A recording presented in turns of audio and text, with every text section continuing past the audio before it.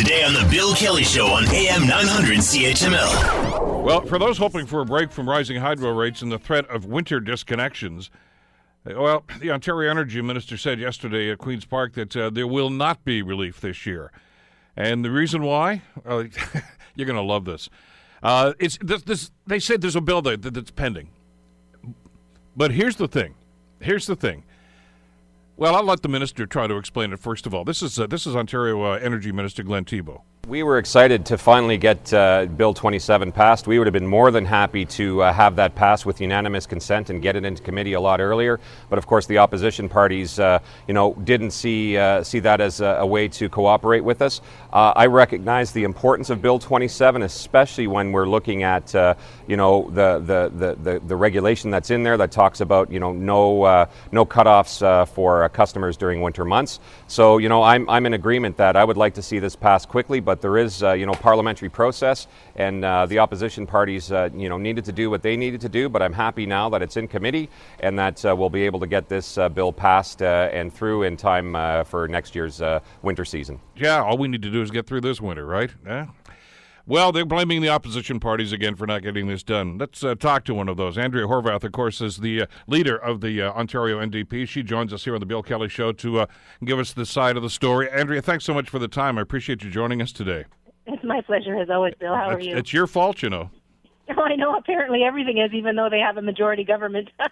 Let's explain exactly what an omnibus bill is. This is one of these things. The Harper government was famous for these. The one that he referred to, that Minister Thibeault referred to, is Bill 27. It's called the Burden Reduction Act. My understanding, it's about 150 pages long. Is that about it? That's about it, and that's the problem. And it's a massive, massive bill that touches, I think, 17 odd different pieces of legislation that has real implications on a lot of fronts. But look, what he didn't say is that the government can easily pull that one little regulation out and put it through the House with unanimous consent in one day. It could happen in one day. But the minister, of course, didn't say that. With all-party agreement, that thing could happen real quickly. They don't have to leave it sitting in Bill 27. They can pull it out, and they can make it happen for the people of Ontario as soon as the House gets back. In fact, I think I might just ask them to do that. I haven't told my team yet. Not a bad idea. Fresh right now. Not a bad idea. Of the 150 pages, I got this singled out today, 150 pages. There are only 45 words in there that actually have to do with this problem here. And with the stroke of a pen that could move this out, basically it would give the Ontario Energy Board the authority to decide when companies can or cannot cut customers off for non-payment.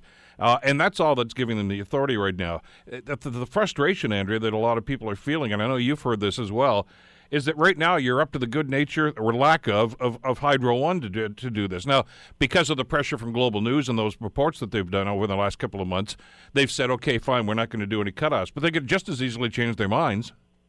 Well, I mean, and it's Hydro One, and it's frankly, it's other local distribution companies as well. And I don't know at this point, that I should probably, but I don't, what the policy is for Horizon, which is the one that serves the Hamilton area. But it's up to the LDC, the local distribution company as well, right? So Hydro One has its own local distribution customer base, right? But there's also other LDCs that are involved, and so that's the issue. I mean, we have to get a blanket policy that covers everybody. So Hydro One got embarrassed, and so they reinstated 1,400 customers or something like that. Well, that's fine, but what about going forward? And what about other communities? What about the rest of the province? And so, it is an issue that is extremely important. I mean, I'm seeing it in my own riding, as I'm sure you would know.